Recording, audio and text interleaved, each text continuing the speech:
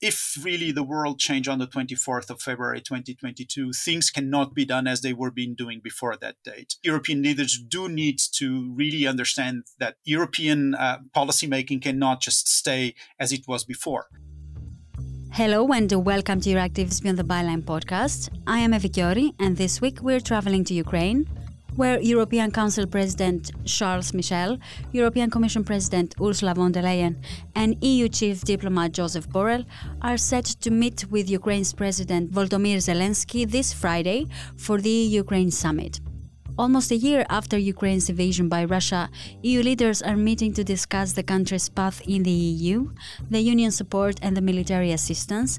So what's the clear message sent by the EU officials with their visit to Kiev, and what can we expect from this meeting?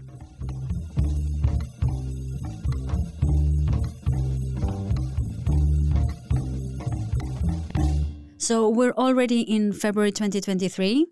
Almost a year from Russia's aggression on Ukraine, and on Friday we will have a crucial summit for Ukraine's and the EU's future. To hear more on this topic, I'm joined by Ricardo Borges, head of the Europe in the World program at the European Policy Center think tank, and Alexandra Brzozowski, Euractiv's editor on Global Europe. Alex, you are in Kiev as we speak, and you have been there a few times over the past year since the 24th of February last year. Could you recap for us from then until where things stand now? I just arrived back in Ukraine this morning. Actually, considering your question, I had a very interesting chat with some Ukrainians on the train to Kiev that were coming back to the country. That sums up pretty well what you're actually asking. Because one of them mentioned that in the first weeks of the war, there was a meme circulating in all social media. It was a pro-Ukraine poster that was reading like, if Russia stops fighting, there will be no war. If Ukraine stops fighting, there will be no Ukraine. And I think 1 year on, that's indeed where we currently stand. We've seen quite a progression from the initial stage of the war in February and March, especially with Russia's failed "we will be in Kiev in 3 days" blitzkrieg that essentially turned into a war of attrition and indiscriminate bombings and violence against civilians that came with it. I think it's actually safe to say that there was one important turning point last year in April, where the news broke about Russians retreating from Bucha and other places in the suburbs of Kiev, leaving all the devastation and mass graves that we've seen all over the media. Bucha in this war really represented the first definitive look at how the Russian military uses atrocity as a tactic, and that was also really the breaking point that has fortified Western support back then. I was there in May when the investigations were still going on, and it's a view that one really doesn't forget. But then the next phase in September, where we've seen another escalation with the Ukrainian counteroffensive, in which Russian attacks on the Ukrainian civilian population and infrastructure intensified. EU leaders are trying to send a strong message of solidarity with this major EU visit to Ukraine this week. Ricardo Borges believes that politics is influenced by powerful messages. So what makes this trip to Kiev so significant? I think it sends a very strong message, again, of the EU's commitment to Ukraine's European future. I mean, we cannot forget that Ukraine is a country that is facing an illegal aggression from Russia. And so the fact that the leaders are holding this EU-Ukraine summit in Kiev, that at least the information so far is that this meeting will happen in Kiev, is really a strong message, a political signal. I think politics is many times done by symbolism, and I think there's a lot of symbolism in this meeting. Of course, then you would want that these discussions also are substantive and that there are things that will come out of this meeting. But I would say that under the current circumstances, where we are nearly, marking the first anniversary of Russia's aggression on Ukraine, the fact that these three leaders are going to Kiev to have discussions with President Zelensky, I think it's a very important political signal that is given. So what deliverables could we expect from this? If I'm not mistaken, this is the first visit of such a kind of EU administration in the war zone, which already I think speaks for quite a lot. So the main deliverable is already that, to send a message of solidarity while also encouraging Kiev to continue the reforms and all that is needed for eventual EU membership. But when it comes to actual deliverables, one can expect some progress in several policy areas. So it's more on the policy side of things. When we look at customs-free access for Ukrainian exports, for example, access to the roaming-free zone of the EU, and also inclusion in the single euro payments area and others. So all of those policy deliverables will be a part of the summits. Sanctions will be likely discussed as well, and the general way forward when it comes to EU support to the country. When it comes to military support, I mean, this is more for NATO and member states, but likely we can expect to hear a bit more updates on the EU initiatives, like the training mission and potential further support under the European Peace Facility. Alex, EU accession remains the elephant in the room, as we said earlier. And you've scooped the draft summit declaration this week. What is expected on this issue? Indeed, Evie, it's a rather big elephant, I would say. Essentially, the EU is expected to commend Ukraine on its progress and membership-bound reforms, and also send the strong message to Moscow, as mentioned before, but is actually unlikely to commit to swift EU accession. So member states over the past weeks have been haggling over the positive wording of the summit draft text that was mentioning the membership perspective. Poland, the Baltic states, and Ukraine have been pushing for language that would indicate to Kiev its membership application can be somehow sped up, or rather be closer than further away. And the skeptics among member states are less than amused about the EU side encouraging what they call Ukraine's increasingly unfeasible expectations. When we think about the statements that we've heard from Ukrainian officials, which would indicate that they expect accession by 2026 or 2024, the start of accession talks. I mean, there has been a lot of dates and timelines flying around, and I think many officials on both sides don't think that's necessarily feasible in the discussion. So there was some significant pushback when it came to the draft by countries like France, Germany, Spain, Netherlands, Portugal, also Denmark and Belgium. So essentially the Western Europeans that have argued that the language has become too forward-leaning. And as things stand, we'll probably see much more watered-down language later this week. The EU's credibility on enlargement may be impacted even if the appropriate language and signals are used to support Ukraine's accession. I think it's important to continue giving the right signals to Ukraine that there needs to be reforms and that change needs to happen. Of course, bearing in mind that this is a country, again, as I was saying, is a country at war. So, but I think irrespective of that, I think the Ukrainians have shown that they are very determined in doing this. As for the credibility of the EU, for me, I would not place this issue so much at the EU institutions level, but it's more on the member states that need really to figure out how they want to handle enlargement processes in going forward.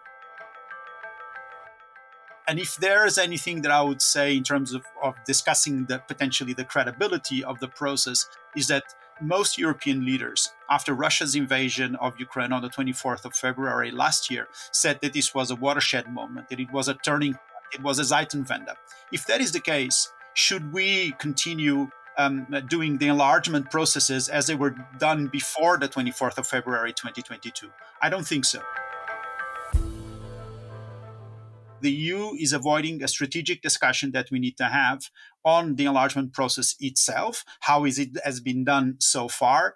And I think the European political community is a way sort of to address this, but in a sense, they are avoiding having a discussion, or European leaders are avoiding to have really a discussion on how to take forward the enlargement process. So I don't see the appetite to really discuss this from a strategic standpoint.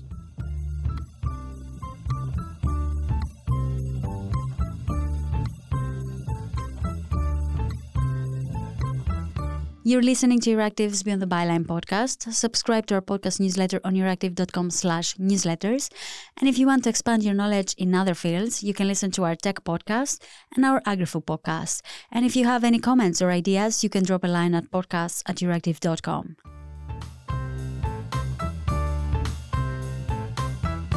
Of course, it's difficult to put everybody on board, but where are these discussions stumbling on?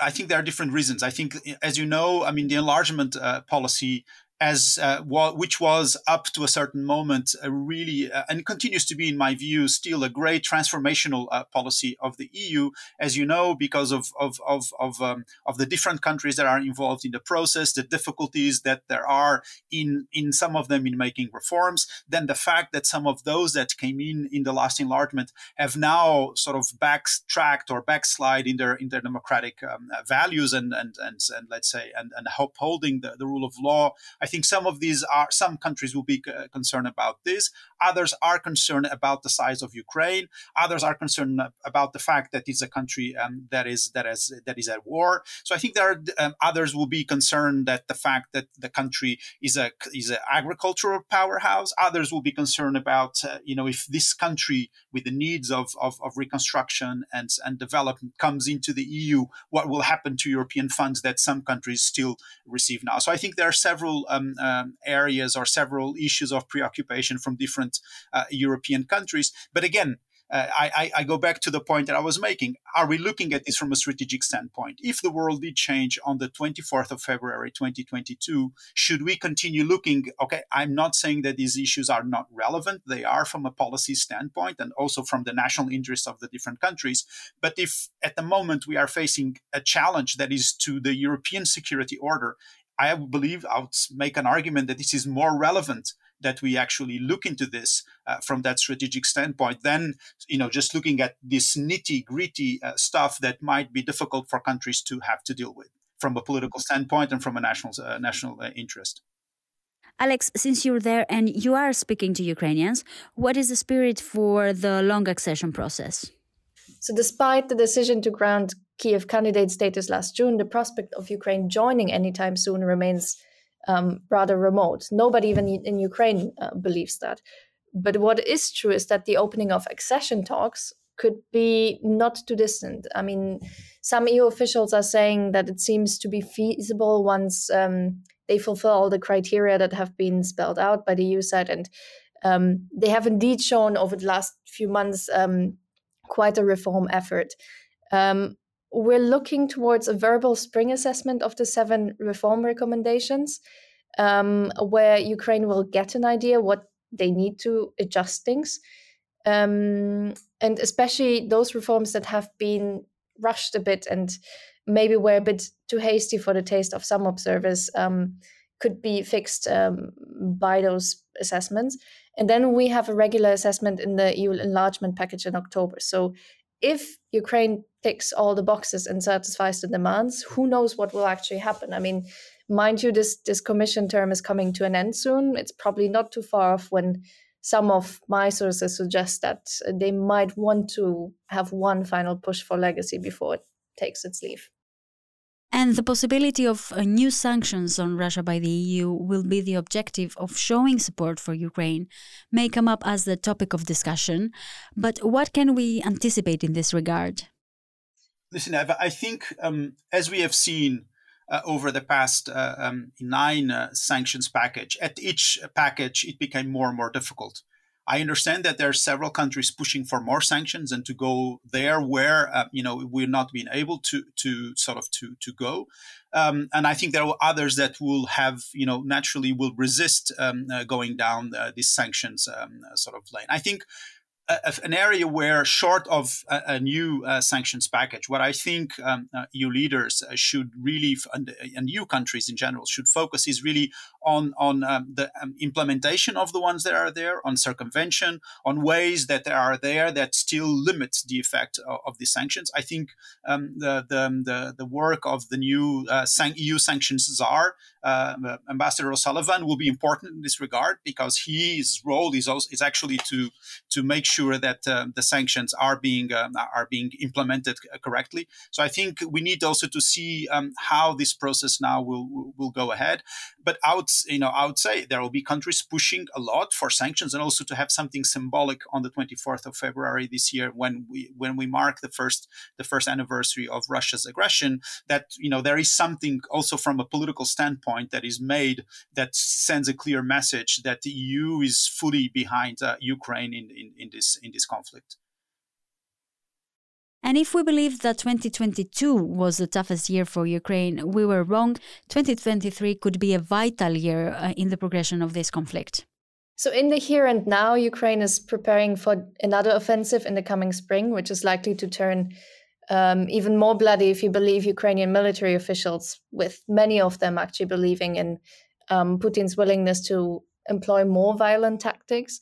The EU and the West have committed to whatever it takes to help Ukraine survive this winter and prepare for the likely Russian offensive in the spring and support until victory. But really no one, neither in Brussels nor in other capitals, and not even US officials that are briefing us quite regularly, are confident enough to make predictions of what the end game could be, or actually spell out precisely what Ukrainian victory would mean in practice. Between now and the 24th of February, many things can happen. I think also if President Biden does come to Europe and makes any big announcement, I think the Europeans will not want to stay sort of outside those type of announcements in terms of support for Ukraine. We need to remain united, because if we think that this year, 2022, was hard, 2023 may prove to be even harder. What we need to make sure is that Russia and Mr. Putin do not get away with this war.